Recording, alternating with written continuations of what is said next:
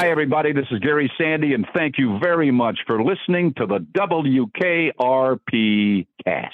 So just sit right down, relax, open your ears real wide, and say, Weather today in the greater Cincinnati area. Are you awake?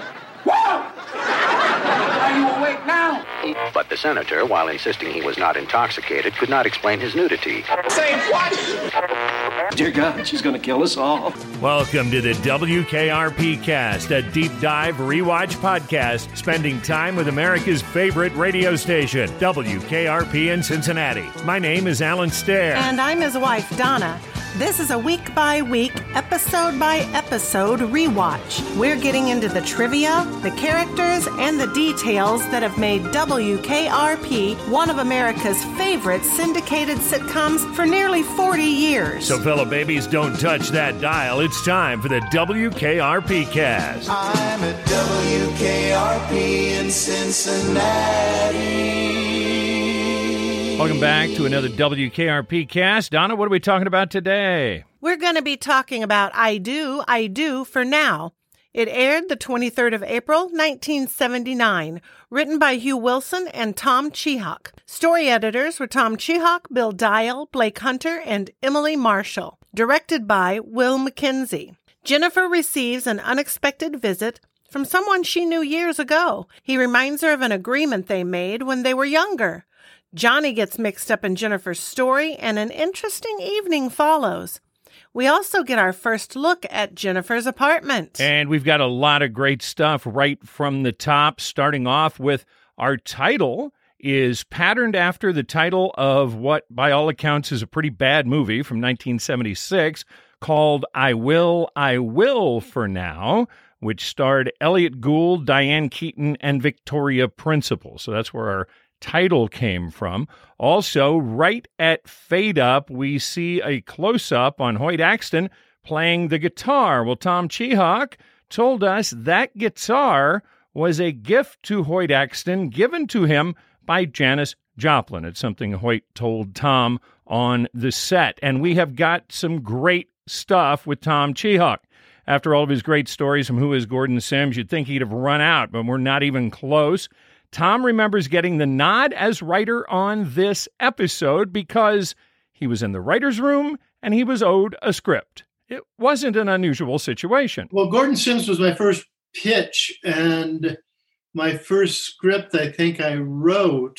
And then, and I think they owed me a couple of scripts. And so this one came out of nowhere. And I think it was a kind of a story. It wasn't a story that I actually pitched. It was a story that was just floating around the room that we all picked up on.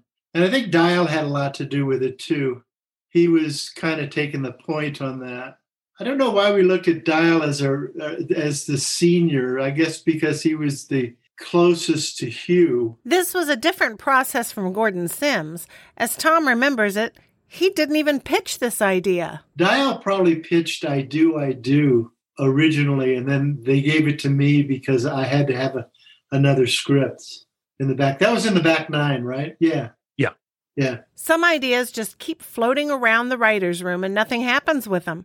When the WKRP crew got back from the mid-season hiatus in early 1979, Tom says the idea for I Do got handed to him. We were coming back. We needed shows. This one had been floating around. And then they said, Tom, you go and outline this one. And I did, brought it in, wrote the script. Dial rewrote it. And then we all rewrote again. Then we put it on the floor. And then the actors really had fun with it. Then we found Hoyt, and that was, pretty much the way it went. Tom said that I Do is a great example of the collaborative way things worked on the WKRP set. That was a show, like I would say, you're seeing the best of everybody who was on the show, from the actors to the writers to the directors. It's amazing to think how young and inexperienced Hugh Wilson's writer's room was during this first season. Tom told us how Hugh justified hiring him, Blake Hunter, and Bill Dial for the writer's room. Well, what happened was Hugh and Gary on the Tony Randall Show gave Blake a script, gave me a script, and gave Dial a script. And the way Hugh justified us as these unknown writers to Grant and CBS is that these three writers wrote the best Tony Randall shows that we had. There you go. I don't think mine was the best, but it was my first produced show. And Blake, I don't know what Blake wrote, and I don't know what Dial wrote, but we all wrote one. We'll have more with Tom throughout the episode, but now it's time to head to the lobby. We open in the lobby with a man sitting on the bench playing a guitar. Which seems a little odd. Jennifer walks in and kind of gives him a double take and says hi. Jennifer, no recognition. So the man seems to want to be recognized by her, says hey again, and this triggers something in Jennifer. TJ? Is that you? You got it, darling. TJ Watson in the flesh. TJ Watson is played by Hoyt Axton. Hoyt was born in 1938, and he died in 1999. And I would call Hoyt a musician who got into acting. He did both and was pretty prolific in both, but I really consider him a folk music singer-songwriter, and the whole film and television thing was kind of an add-on to that. His mother, Mae Boren Axton, wrote more than 200 songs, including Heartbreak Hotel for Elvis. She introduced Elvis to Colonel Tom Parker. And as we hear right in the opening moments of the show, Hoyt was known for an earthy style and a powerful voice. His biggest hits were for other people. He wrote Joy to the World and Never Been to Spain, both made famous by Three Dog Night. Jeremiah was a bullfrog, was a good friend of mine. I never understood a single word he said, but I helped him drink his wine. And he always had some mighty fine wine, singing joy to the world. Oh, The Pusher goddamn. Hey, I say the pusher. made famous by Steppenwolf, No No Song, And I said, no, no, no, no, I don't smoke it no more. I'm tired of waking up on the floor. was Ringo Starr's Greenback Dollar, And I don't give a damn about a greenback a dollar. Spend it fast as I can. the Kingston Trio, His TV appearances include both dramatic and music-related. In 1963, he appeared in The Story of a Folk Singer. He made a Hootenanny appearance in 1965. He was on Bonanza, as well as I Dream of Jeannie, McLeod, Dukes of Hazzard, and many more. He had 23 total TV appearances. He appeared in the movies Smokey, The Black Stallion in 1979, Heart Like a Wheel in 1983, Gremlins in 1984, and We're No Angels in 1989, among many others.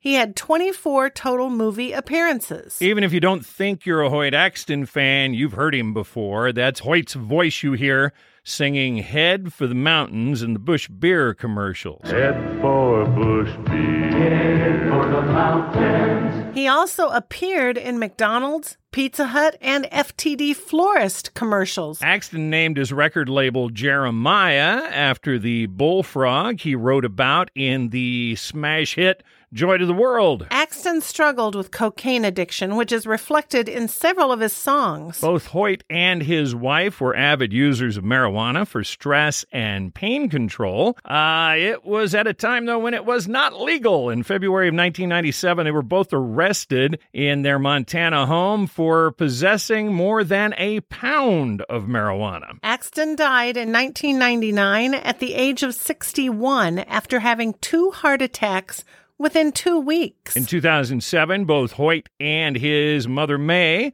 were inducted posthumously into the Oklahoma Country Music Hall of Fame, located couldn't be anywhere else. It's in Muskogee, Oklahoma. Hoyt Axton seemed like an odd choice to write a script around.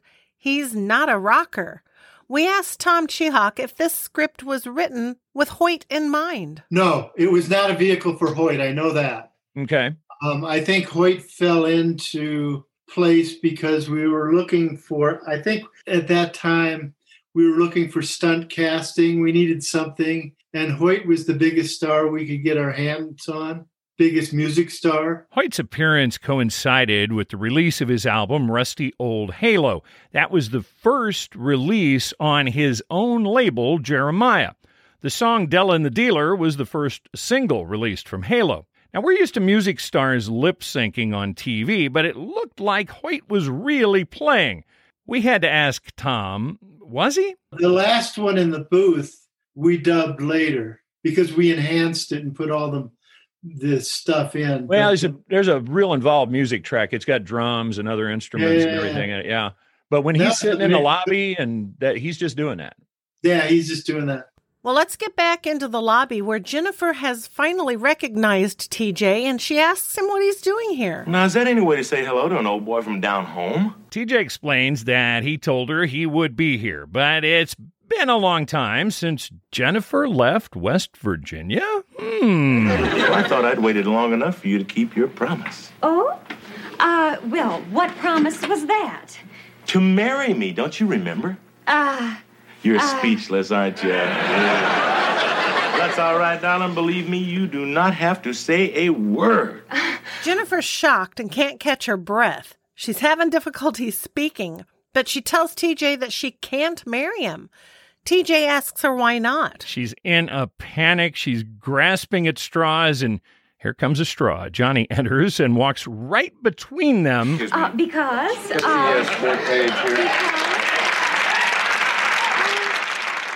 And he starts going through the newspaper looking for the sports page on Jennifer's desk. He is standing right between two people having a conversation. Well, he did say, excuse me. It seemed a bit rude, though. But Jennifer takes advantage of the situation and just grabs Johnny. Because I am already married to this wonderful man right here. Hello, sweetheart. Jennifer grabs Johnny by the shoulders, turns him around, wraps her arms around him, and gives him a long, sensual kiss on the lips. She is buried in mustache.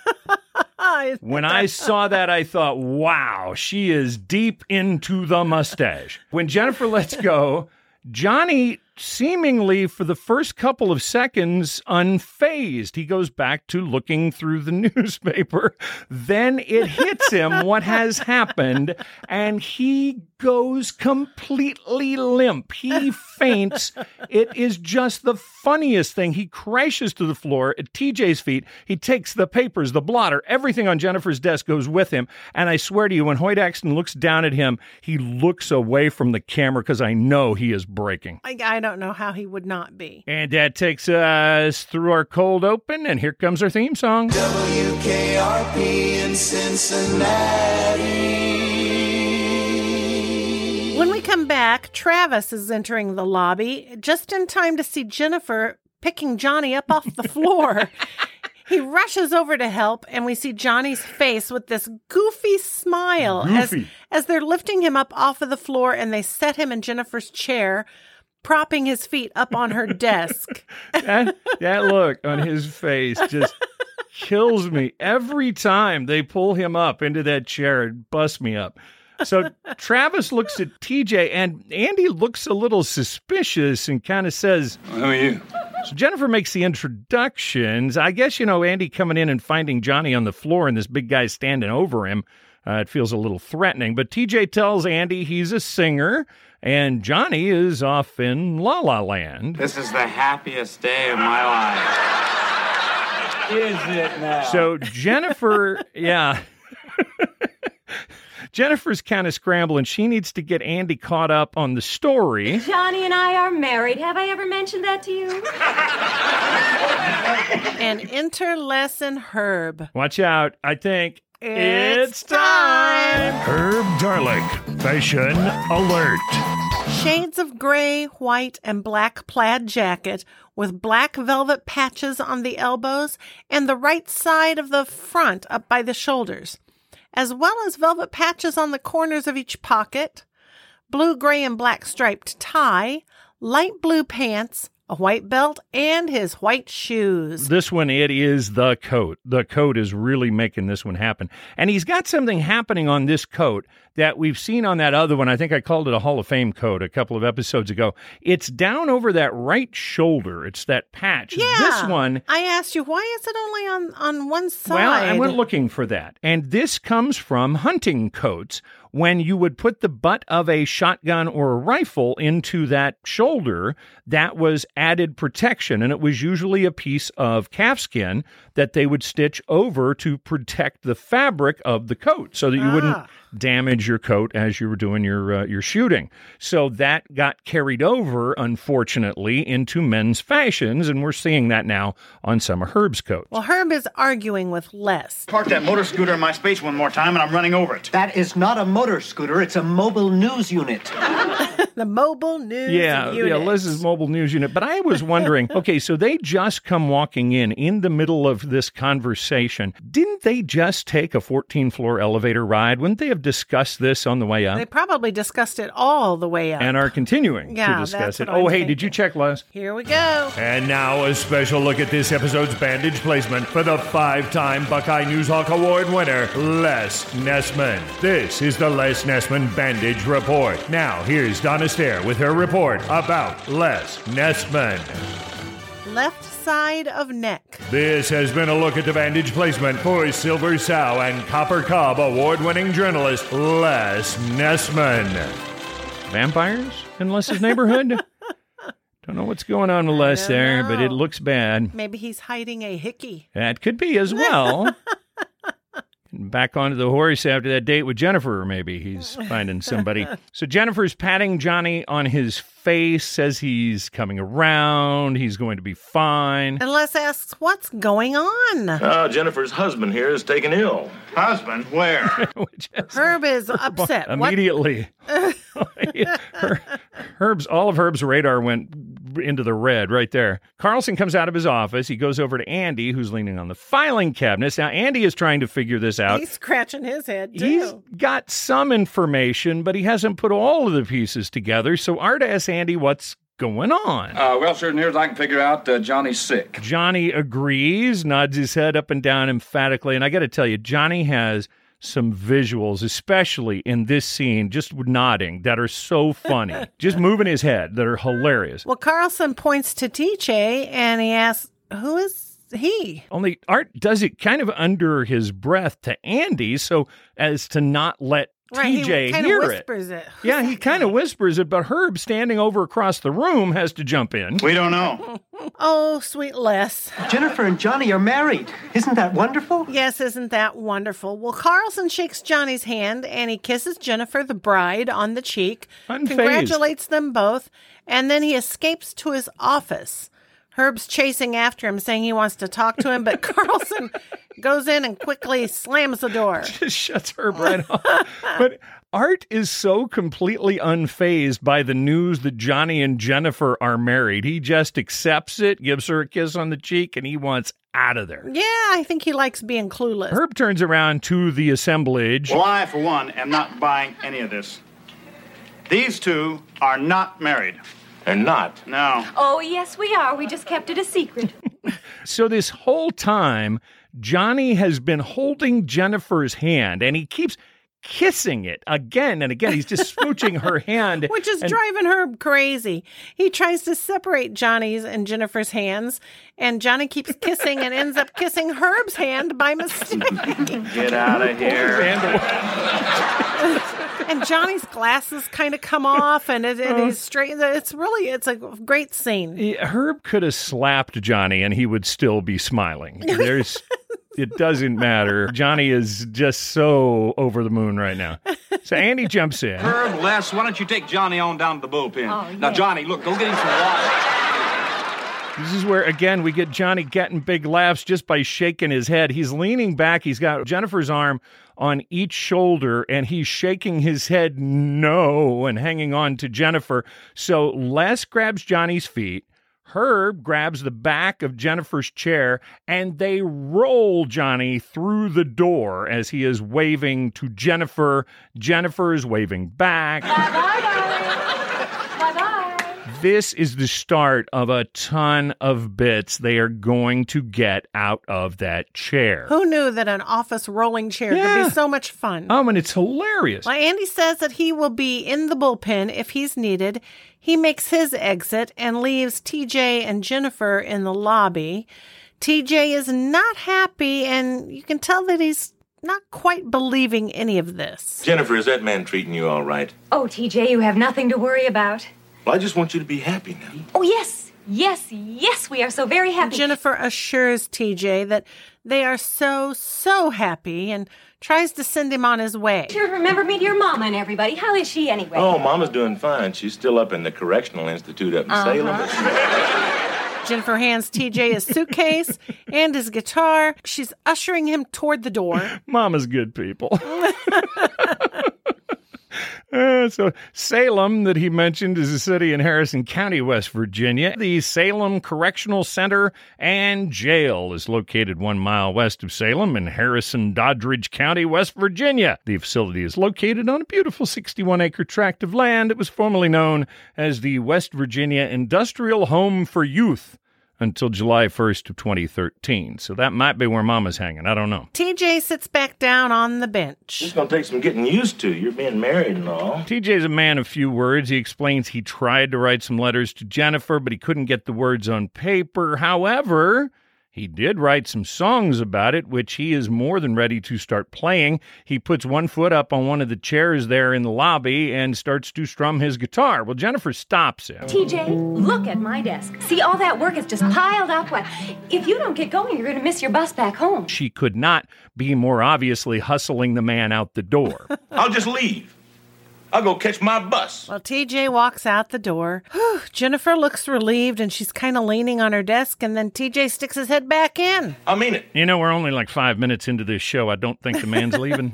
I'm never, ever coming back. Well, next scene, we are in the bullpen. They've got Johnny laying on the couch. Bailey is sitting beside him with a cup of water. Les is behind Bailey. Andy is leaning over the couch.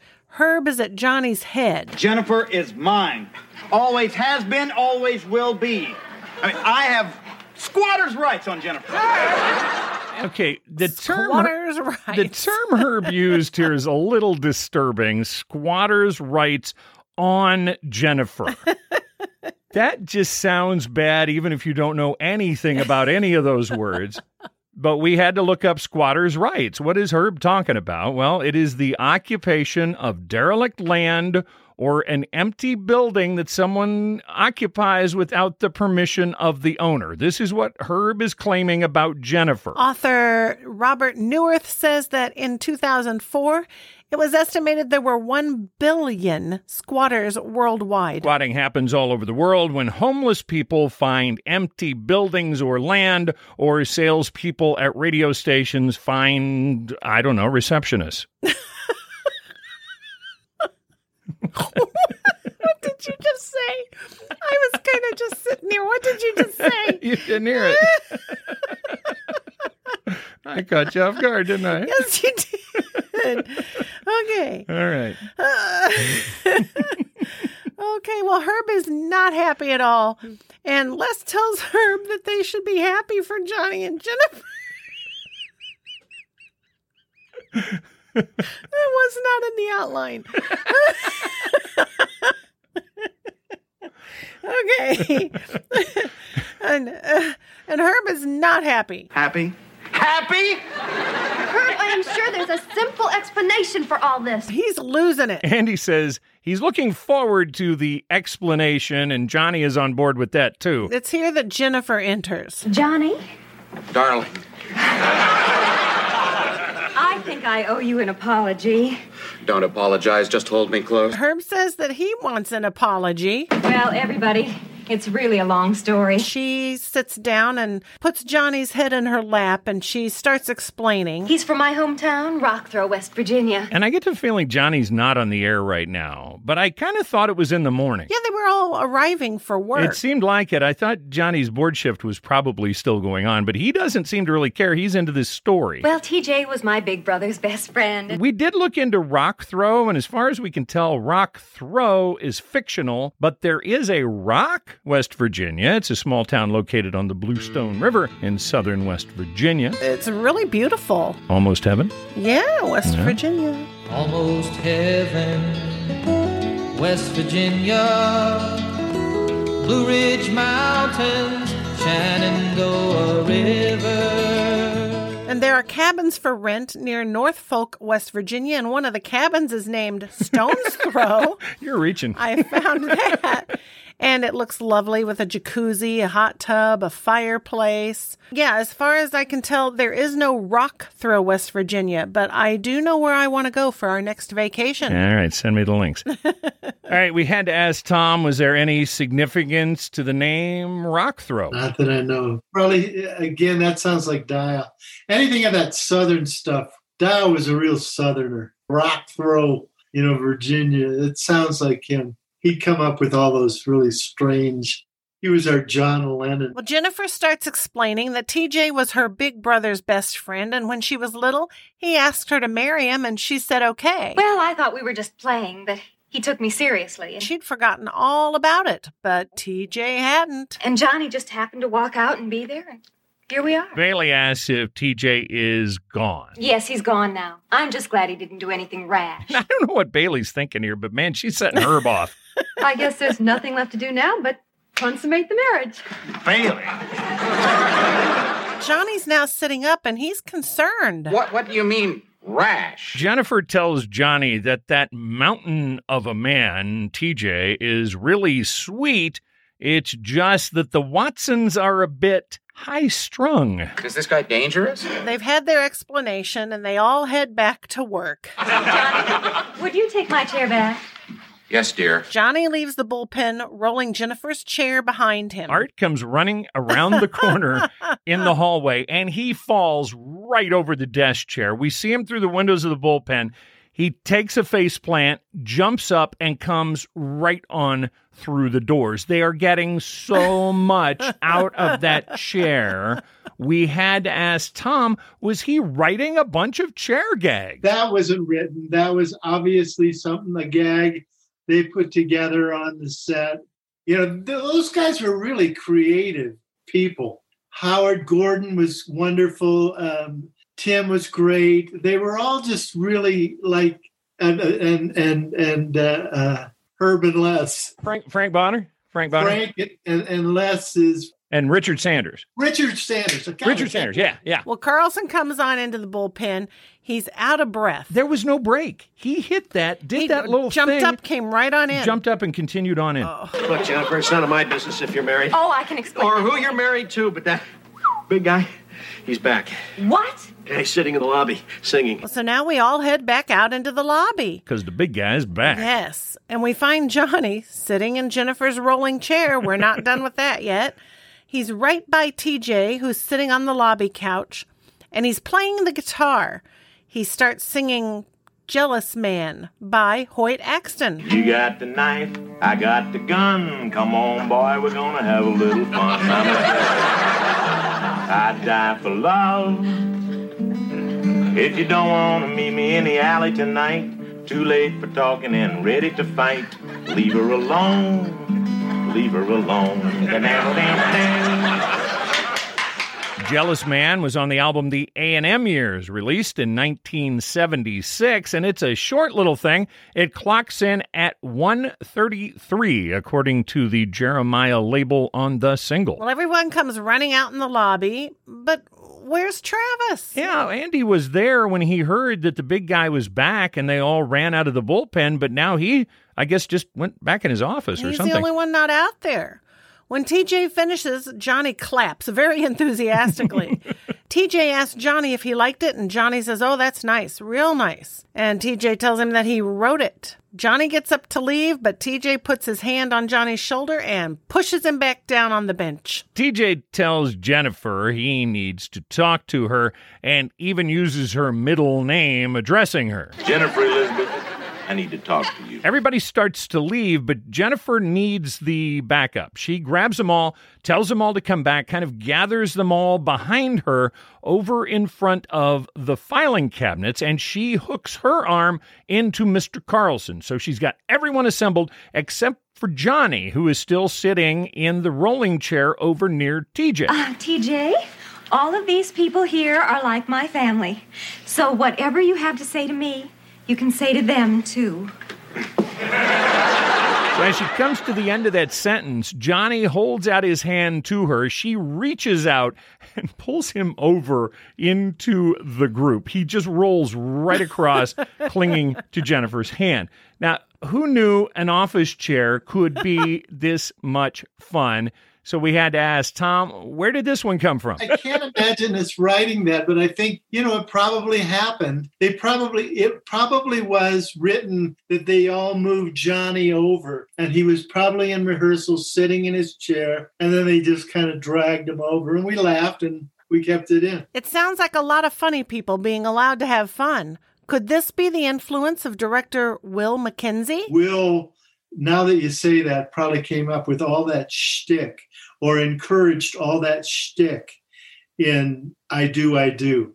Okay. All the tripping and all the wheelchair stuff, because he understood how actors could have fun on the set and wanted to have fun and encouraged them to have fun.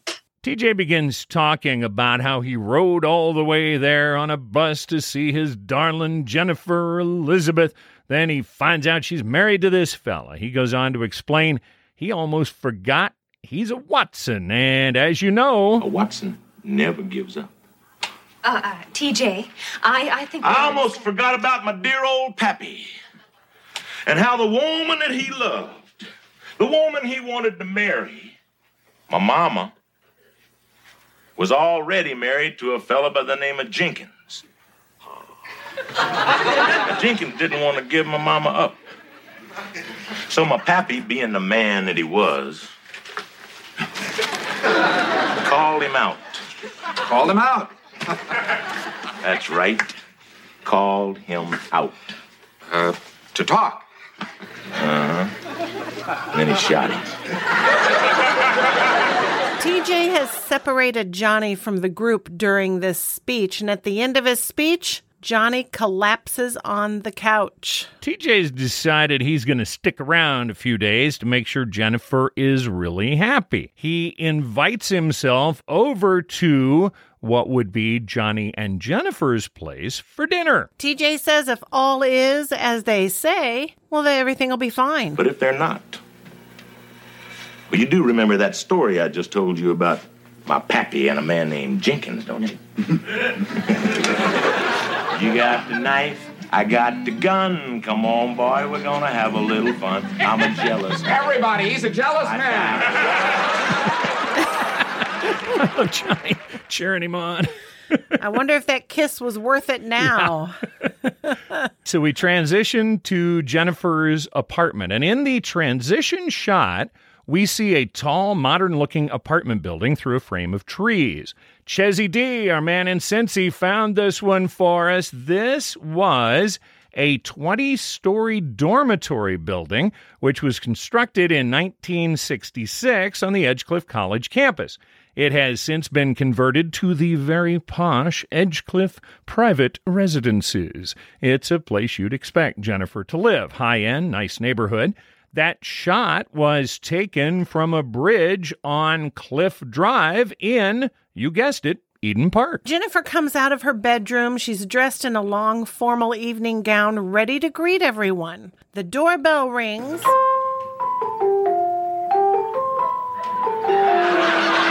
And it's Johnny, standing there holding a bouquet of flowers. Yeah, I got him from a Hare Krishna group down in the lobby.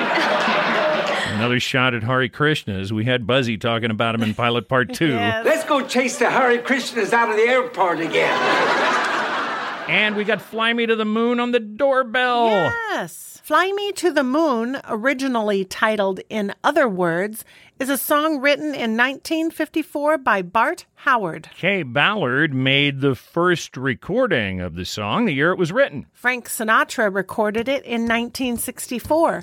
And by the time Sinatra sang this song, there were already more than 100 other versions. Fly me to the moon, let me play among the stars, and let me see what spring is like on Jupiter and Mars. In other words, hold my hand. Sinatra's recording became closely associated with NASA's Apollo space program. Fly Me to the Moon has also been recorded by Judy Garland, Tony Bennett, Ella Fitzgerald, Della Reese, Brenda Lee, Johnny Mathis, Edie Gourmet, and many more. A publisher tried to convince Bart Howard to change the words from Fly Me to the Moon to Take Me to the Moon.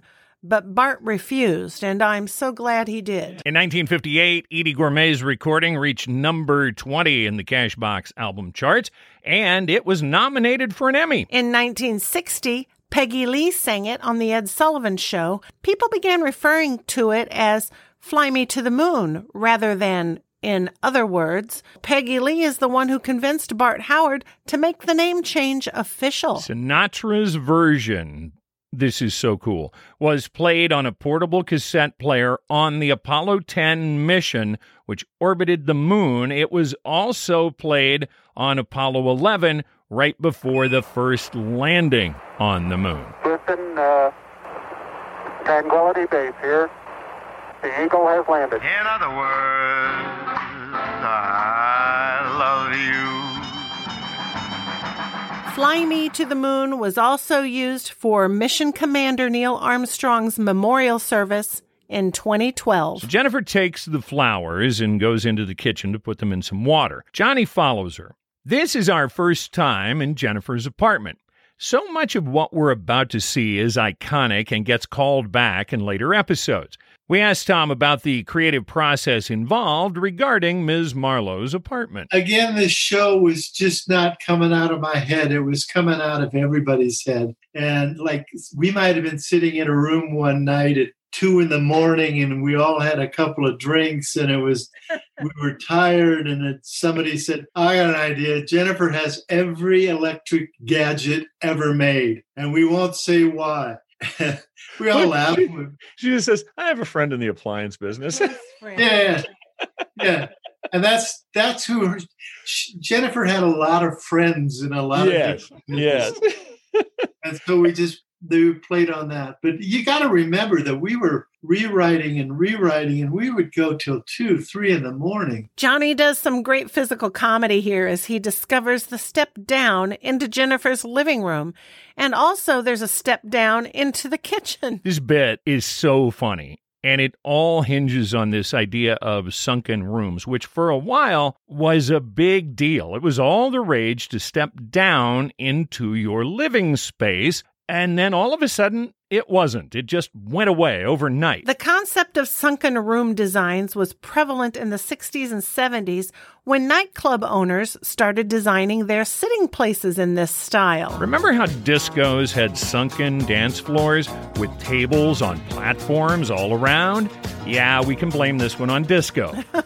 Sunken living rooms became so popular, many Hollywood stars and producers adopted the sunken living room concept in their homes. Their residences became the talk of the town. Realtor.com has traced the origin of the sunken living room back to Kansas-born architect Bruce Goff. In 1927, he designed a home for his teacher, and it included what he called a conversation pit. Which sounds so classy. I think you use pit in anything. Yeah, pit anywhere kind of takes it down. There's an ancestral thing going on here. The Dick Van Dyke Show, which included married Tyler Moore, first aired in 1961, featuring a sunken living room as part of its set. It had become a big thing in The Burbs, and the Dick Van Dyke Show reflected that. Also, Mary Tyler Moore had a sunken living room, which her show debuted in 1970. In post-war 1940s, ranch-style homes were becoming popular. Designing one with a sunken living room meant it could be taller without affecting the roof line. It also felt more spacious. Then it disappeared. Why did the sunken room craze evaporate? Well, we learned pretty quickly how dangerous it was. We discovered that people tend to be careless on stairs with fewer than 3 steps. A step or two up and down may look charming and grand, but they're a huge tripping hazard. As Johnny does such a good job showing us in this every time episode. He passes over those. It's hilarious. Okay, so Tom, we got to know, were you guys taking shots at sunken living rooms? Somebody suggested it be sunken because, it's such a stupid thing, and it was probably thrown in there for that. And that could have, again, I say that could have been the art director who came in and said, Jennifer has to have a sunken. And I wasn't privy to any of those conversations about how the set would be designed, or that was all Hugh. And it was all Hugh. Hugh didn't have a coordinating producer, a co-producer, or anything.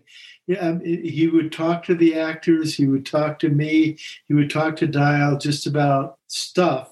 But then it all went through him. Well, Johnny follows Jennifer into the kitchen, and Jennifer's kitchen is full of appliances and all sorts of the latest kitchen gadgets. We start over here with the hot dogger, the food processor, the toaster oven, the coffee maker, the can opener, the cooler, the peanut butter maker, the mixer, and of course, the blender. It doesn't really look like a kitchen. This a kitchen? Yes, what did you think it was? Looks like a science exhibit at the World's Fair. Did she say hot dogger? I believe she did. The hot dogger. Well, we had to look that up. You know it. The hot dogger was a Presto product introduced in the 60s. It's a pressure cooker for hot dogs, and it can hold up to 6 hot dogs. For the person who has absolutely everything, get him a hot dogger. You can get him a hot dogger. You can still get him. And I actually said, hold on a minute. Did she say peanut butter maker? Oh, yes. Early peanut butter making machines were developed by Joseph Lambert, who had worked at John Harvey Kellogg's Battle Creek Sanitarium, and Dr. Ambrose Straub, who obtained a patent for a peanut butter making machine in 1903. All they really are is a pretty aggressive blender that you put peanuts in, and it shoots out goo. You can still find peanut butter making machines on Amazon. They range anywhere from $50 to $500, or you can go buy a jar of Skippy. That sounds best to me, because when I was looking at those peanut butter making machines, I bet they're a mess to try to clean up. Yeah, they've got to be. That'd be a pain. Anyway, if you want to go check one out, be like Jennifer. Get yourself a peanut butter making machine. Jennifer reminds Johnny that they are very, very happy. And Johnny asks what happens if this doesn't work. Well, then I'll just tell TJ the truth and let the chips fall where they may. Wait a minute, I'm the chips. He is the chips. And this sets up the greatest callback later in the show. It's a funny line here, but it's a way funnier line when we get it called back. Jennifer thanks Johnny for helping her. Oh, well, it's nothing really. No, it's really quite special. I just hope that I can make it up to you somehow. The doorbell rings with Fly Me to the Moon tune, and Johnny grabs Jennifer, and he's in the moment. He proceeds to be taken in as he pulls Jennifer close. I think he thought he was hearing that in his head, the Fly Me to the Moon. I don't know that it was... I don't know. He was caught up in the moment. Johnny offers to get the door, and again we get to physical comedy with the step down and then back up. And as much mileage as they get out of that sunken step, Tom says here again, we're looking at funny people being given the chance to be funny. That's probably Howard. That's probably everybody on the set during rehearsals. Howard maybe tripped once and we all laughed. And then Howard said, well, let's keep it in. Or Hugh said, let's keep that in. And then we played it up. obviously. They open the door and the whole gang is there, minus Les and Herb. As they come in, Carlson says that they all came over in Herb's camper.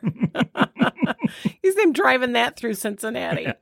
Now, it's the first time we've seen Venus in this episode. Venus turned out for the evening with his gold V pin on the left lapel of his shirt, wearing a Kelly green one-piece jumpsuit with rhinestones on his pant legs. And I have to imagine Tim Reed kept the most strict diet through this series to fit in these outfits that he wears.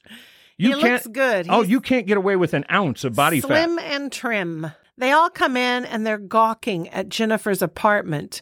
It's pretty posh. They're handing their coats to Johnny as they come in. Mr. Carlson, how much do receptionists make? It's none of your business. Remember from Mama's review, we found out that Jennifer is making $24,000 a year. Or just under $100,000 in 2020 dollars. I felt like there was something familiar about this apartment. It had a look and a layout that reminded me of apartments I'd seen on other MTM shows.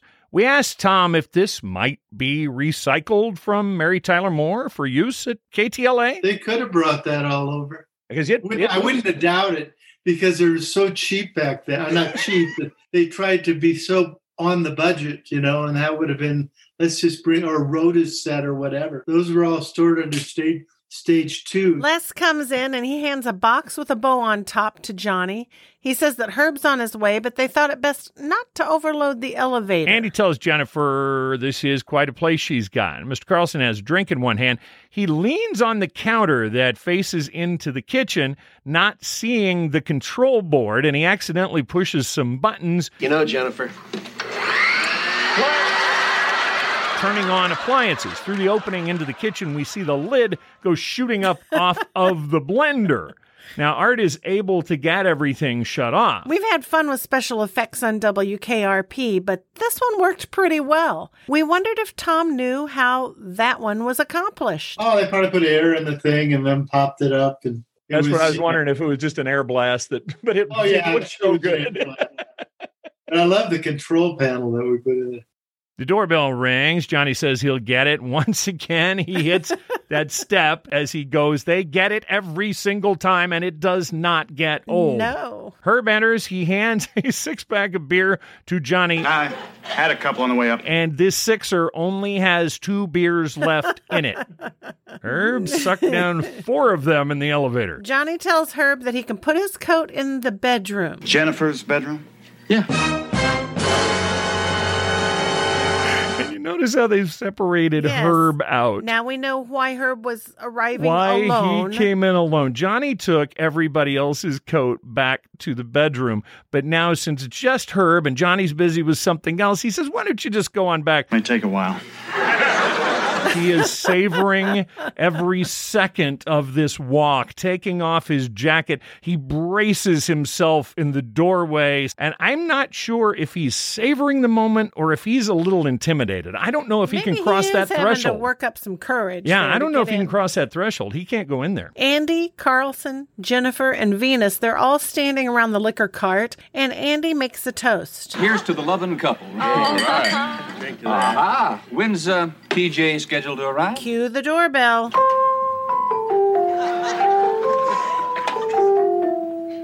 What the hell is that? There is a madcap feel to this. The way this whole apartment scene is choreographed, just bam, bam, bam, bam, bam, one thing after another, and you're just reduced to tears laughing. Yes. So Jennifer and Johnny, the happy couple, head over to welcome TJ into their home. Jennifer opens the door. There's TJ standing there, guitar in one hand, and the same bouquet of flowers that Johnny walked in with is hanging in the other. I got these from some bald-headed guys down there. Bald-headed guys. TJ not as continental as Mr. Fever. Well, Jennifer reintroduces TJ to the group. So, Mr. TJ, you're from Appalachia, eh? This is the update of the Chai Chai Rodriguez. Yes. TJ sits down on the sofa. Carlson has a seat, and he asks TJ what kind of work he does. In the shine business. TJ goes on to explain that he'd really like to get more into the music business, writing songs, making records. I mean, a man can't run shine all his life. Yeah, I've heard that about that, yeah. Yes, Carlson's heard that about that. Yeah, I read about it in Business Insider or something, I think. The term moonshine traditionally refers to any clear, unaged whiskey. Using the term to refer to illegal alcohol can be dated to 1785 in Gross's Dictionary of the Vulgar Tongue. Oh, they call it that good old Mountain Dew, and them that refuse it are few. I'll hush up my mug if you fill up my jug with that good old Mountain Dew. In the U.S., run and shine means to transport or sell illegal liquor. Shine is anything made without health inspections or tax stamps. Sometimes illegal shine is made in stills constructed from old car radiators. Contamination is common. Be careful buying this stuff. Tainted moonshine has been responsible for causing blindness, madness, and death. Or is that just what women told their husbands to keep them from drinking?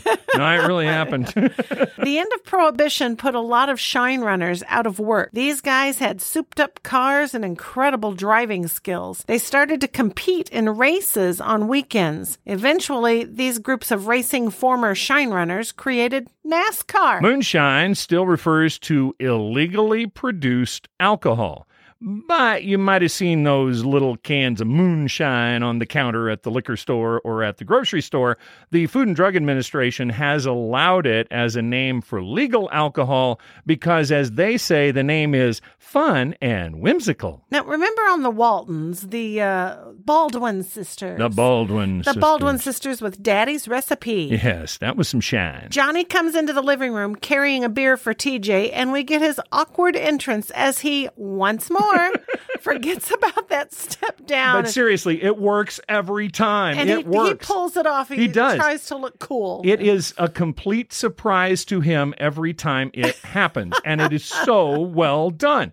All right, so Herb comes running back into the room. Herb has now been to the inner chamber. He has witnessed the holiest of holies, Jennifer's bedroom. Oh, what a bedroom! Hey, John, have you seen that bedroom? And Herb is not aware that TJ has arrived. He's going to blow it. Of course my husband has seen the bedroom. Jennifer sits on the couch next to TJ with Johnny on the other side. She asks TJ to sing one of his songs. It was Della and a dealer and a dog named Jake and a cat named Kalamazoo. Left the city in a pickup truck, gonna make some dreams come true. Yeah, they rolled out west with the wild sunsets and the coyote blazes. Della and a dealer and a dog named Jake and a cat named Kalamazoo. This is nuts. This guy isn't buying any of this. Herb, why don't you just relax and enjoy yourself? This guy's good. So why don't you record that song? The cat was cool, and he never said a mumbling word. Della and the Dealer is on the album Rusty Old Halo, which came out right about the time this episode was coming out, and that's the reason Hoyt was there, was to promote the single. Well, as TJ's singing, I should say, Herb tells about a horrible dream that he had last night. I dreamt that John and Jennifer really were married. There were all these little kids running around. They all had on sweatshirts and dark glasses and 3-day beards, and they all started chasing me, and all the little Johnnies caught me and tied me down, and I started screaming for help, and then all the little Jennifers just ignored me, and then they grabbed my white belt and just started beating the hell out of me. Beating him with his white belt. I love that. I don't know why they did something on that, though, that kind of cracked me up. It was right in the middle when he was talking. They had a nice little group shot, kind of a medium shot, and then they zoomed right in on Herb as he was telling that. Yeah. Yeah, I think maybe the cameraman forgot that he was supposed to do that zoom and then picked it up right in the middle there. So TJ asked Johnny if he plays guitar. Johnny blows it. He says he plays a little. I got one back at the house. When he says this, Jennifer does the greatest little move. She just, real short movement, just rocks her head back very quickly and smacks it against Johnny's chest. Well, then TJ, he asks if they have any kids. Yes. No. I mean... They're adopted. They're staying with friends. They're fully grown, most of them. Relatively mature. Johnny says most of them. Most of them are fully grown. How many is he talking about? Well, TJ is not buying this act. What in the world is going on around here? I'm sorry, TJ. Let's be careful, darling. This has all been a lie. We're not really married. You mean you're living together and you're not married? And here comes our callback. Chips are falling. Johnny's on his feet. Jennifer comes clean. She tells him they're not really together, and now TJ wants to know why she didn't just tell him straight out. I don't know. I guess I didn't want to hurt you. TJ grabs his jacket in a huff. He walks out. He slams the door. Andy chases him. Andy's very interested in possibly recording this guy, and I think probably he's picked a bad time here to talk about this. But as TJ storms out of the room, Andy's trying to chase him down to talk to him about his music. Jennifer takes off after TJ, and Herb, you can hear Herb going, Jenny, let him go. Don't. Jenny Poo. Jenny, let him go. He actually calls her Jenny Poo. But she chases TJ out, gets to the elevator just as the doors are closing, and she pulls them open. There is another man in the elevator with TJ. All right, now, Tom, who is that guy on the elevator? But that guy was Bud Sapien, and Buzz was our stage manager. And during rehearsals, we didn't have a person cast yet. So Buzz would stand in for the person. And we just said, hey, Buzz is great. Let's just use him. And that's how he got on I remember that. He was our stage manager. He was a great guy. Not an actor, not a comedian, just the stage manager? Oh, yeah. He was not supposed to be on the show, but we just all laughed at him what he was doing. The man in the elevator is played by Buzz Sapien, and he steals the entire episode. He's hilarious. And Buzz is not an actor. He's the stage manager. Well, he should have been an actor. He was born in 1947 as Hector R. Sapien in Los Angeles. And Buzz's job, if you're a credit watcher like I am, he is in every show as stage manager for WKRP in Cincinnati. He was associate director for Head of the Class from 1986 to 1991, the new WKRP 1991 to 92, The Nanny 1993 to 95, The Wayans Brothers 95 to 99, and Hannah Montana in 2006. Buzz stayed busy. All right, so falling downstairs, flipping over chairs, and now the stage manager turns up with a pretty juicy part in the elevator. Now, since Tom worked with both Will McKenzie as director on this one and Rod Daniels as director on Gordon Sims, we asked him for his take on their directing styles. I would say Rod was more technical and Will was more of an actor's director. But he wasn't as technical as probably Rod. One of the funny stories was, okay, everybody's set. This is Will McKenzie on the set. All right, everybody's set and cut. No, it's action. You're supposed to say action. And he's, yeah, action. It was very funny. He was very, very funny. Jennifer says that she should have told TJ the truth from the beginning.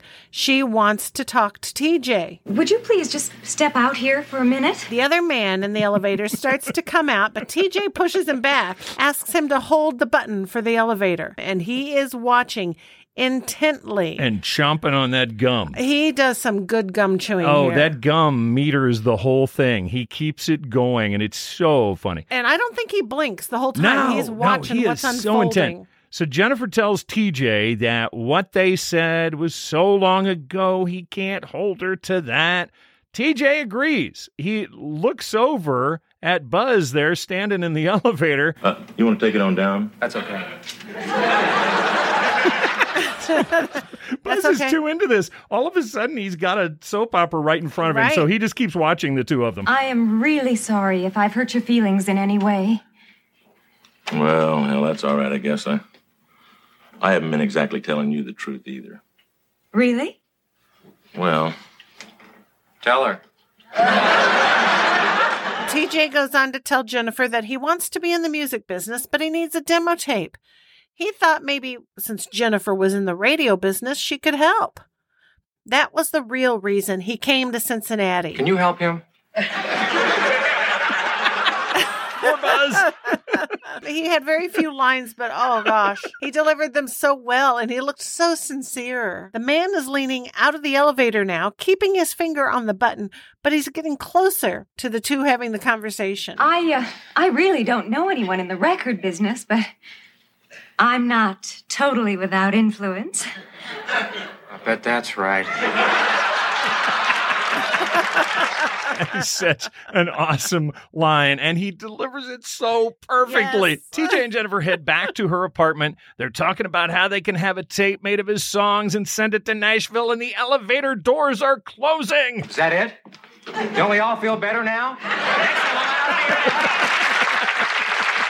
Oh man, I would have given him a standing ovation Oh, right he was there. so funny. Bet that's right. We come back, we're in the studio. Johnny, Jennifer, and Andy are in what would probably be the production room they're behind the window. Behind that window, and then you got TJ on a stool, and he's sitting there in what is our control room normally, and it looks like they've just pulled the mic out that would have been the DJ mic and put it on a stand in front of him. Yes, and he is sitting on a stool with headphones on. He begins to sing Della and the Dealer.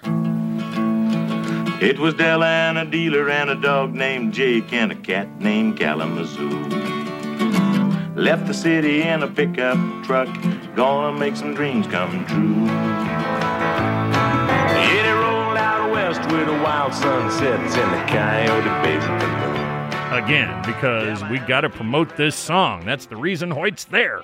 This is our only scene in the control booth, and nobody's DJing. They're using it as a recording studio, so it really doesn't have anything to do with radio. Now, we've heard that CBS was pushing Hugh Wilson to go with more people stories. We asked Tom if that attitude maybe influenced this script. Well, if they said it to Hugh, and then Hugh didn't say it to us because Hugh wanted us to be as free-thinking as we wanted to be. You know, the more I listened to Tim and what was going on that I was unaware of, the more it was kind of to protect, I think, the writers to just feel free to do what they wanted to do. Closing credits ran while TJ sang. The regular end of the show song was not played. This would be the first time we haven't had Tom Wells taking us out, even when we had Detective playing. Tom Wells still took it on out. And the stage was set when the lights went out. There was death in Tucson town. Two shadows ran for the bar back door, and one stayed on the ground. Before we close things down for this episode, we want to take a couple more moments with Tom. Here's the thing. Tom Cheehawk is about done with WKRP. The network concerns about the Gordon Sims episode, the move back to MTM, almost getting canceled, it led CBS to force Hugh Wilson to shake things up in his writer's room. Tom and Emily Marshall were both given their walking papers. Blake Hunter and Bill Dial would continue into the second season, but not as story editors. Bill becomes a producer, and Blake moves to executive story consultant. Now, Tom goes on to have an amazing writing career, but leaving WKRP was tough. It was a great year for a lot of reasons. He told us he has another fond memory from that season. My wife was pregnant that whole year with my second kid. And when we shot the last show, which was Gordon Sims, I was going home with her. She was having an easy time with this one. It was born on March 9th. That's why I'll never forget. The last show was shot March 9th, 1979, or probably March 8th, because he was born in the morning on the 9th. I was dancing with Stella Stevens at the wrap party and then rushed off to the hospital to have a baby. So that was my experience of having my second child. In honor of Tom's interest in telling backstories, we decided to save one of Tom's most amazing stories for last. Tom has a disarming and casual way of telling a story. Then, in the midst of many of his stories, he will drop these huge, iconic names that just make your jaw hang open. This is Tom's origin story. This is how he got his very first writing project registered with the Writers Guild Association. It was a purchased script, but it never got produced. Listen to why. Let's see. It was the last year of the Mary Tyler Moore Show. So it was my first year as a gopher at MTM. So it would have been what year? 78. It was probably 78. Whenever Mary Tyler Moore Show wrapped. And I would go home every night and I would write scripts and I would spec scripts and I would give them to, because I could give them literally to the producers of the Bob Newhart Show, of the Tony Randall Show. I could give, I mean, this was the luckiest break a writer or a wanted-be person who wanted to be in Hollywood could possibly have.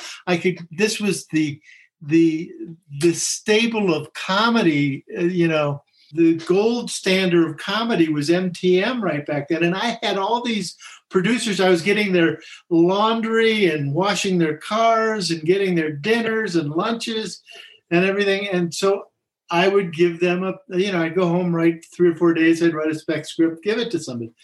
So the producers of the Tony Randall Show or the Bob Newhart Show were Tom Patchett and Jay Tarses.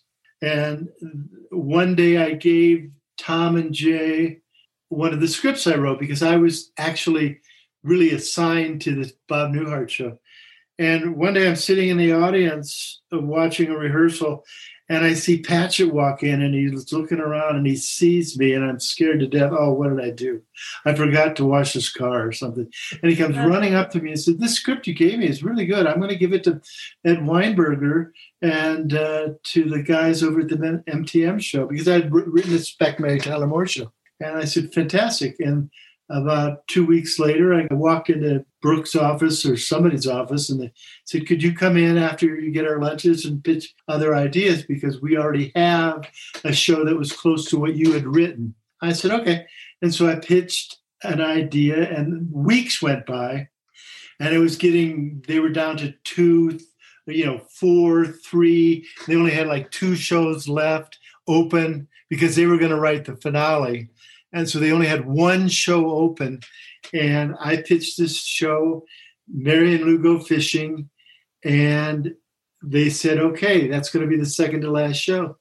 And then I was like over the moon and I was going to get in the Writers Guild and I was going to get an agent. And then one day, I don't know who it was who came to me. It might have been Jim Brooks and said, we're not shooting your show because Johnny Carson called up Grant or called up Brooks or somebody and said, I really would like to be a part of the Mary Tyler Moore Show. I would like a part on the show. And they suddenly scrambled to write a show for Carson. And it was that famous show, the second to last show that should have been my show. Johnny's coming to Mary's apartment for a party and the power goes off in Minneapolis and they're sitting there and he's in the dark the entire time. And while the entire rehearsal was going on, I was sitting up in the stands, sitting next to Johnny Carson, smoking his Pall Malls, saying, this should have been my show, Johnny. To myself, I'd say anything to him. But that was the beginning of my career. And Brooks came to me and said, don't worry about it. You're going to get an agent out of this. You're going to get into the Writers Guild. Things will happen. And from that, I got my assignment with Gary Goldberg and Hugh Wilson to do my Tony Randall Show. And then the Tony Randall Show was produced. And from the Tony Randall Show, I got WKRP. And from WKRP, I got 38 years of writing under my belt. A lot of luck and a lot of right timing. And I got to really be thankful for the people that, lifted me up and moved me on. Thanks again to Tom Cheehak. Yes, thank you, Tom. All right, Donna, what is up for next week? Next week, we'll be discussing young Master Carlson.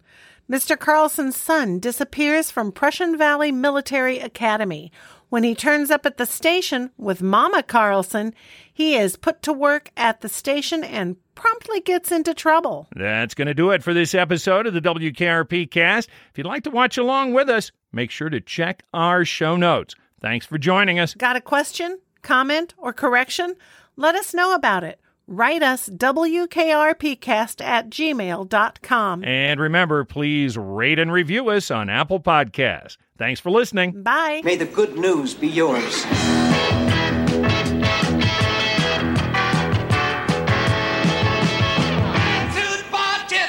The WKRP cast is not endorsed by MTM Enterprises, Shout Factory, or CBS. This podcast is intended for entertainment and informational purposes only. WKRP in Cincinnati, the WKRP logo, and all names, pictures, and audio of WKRP in Cincinnati characters are registered trademarks of MTM, CBS, Shout Factory, or their respective copyright holders.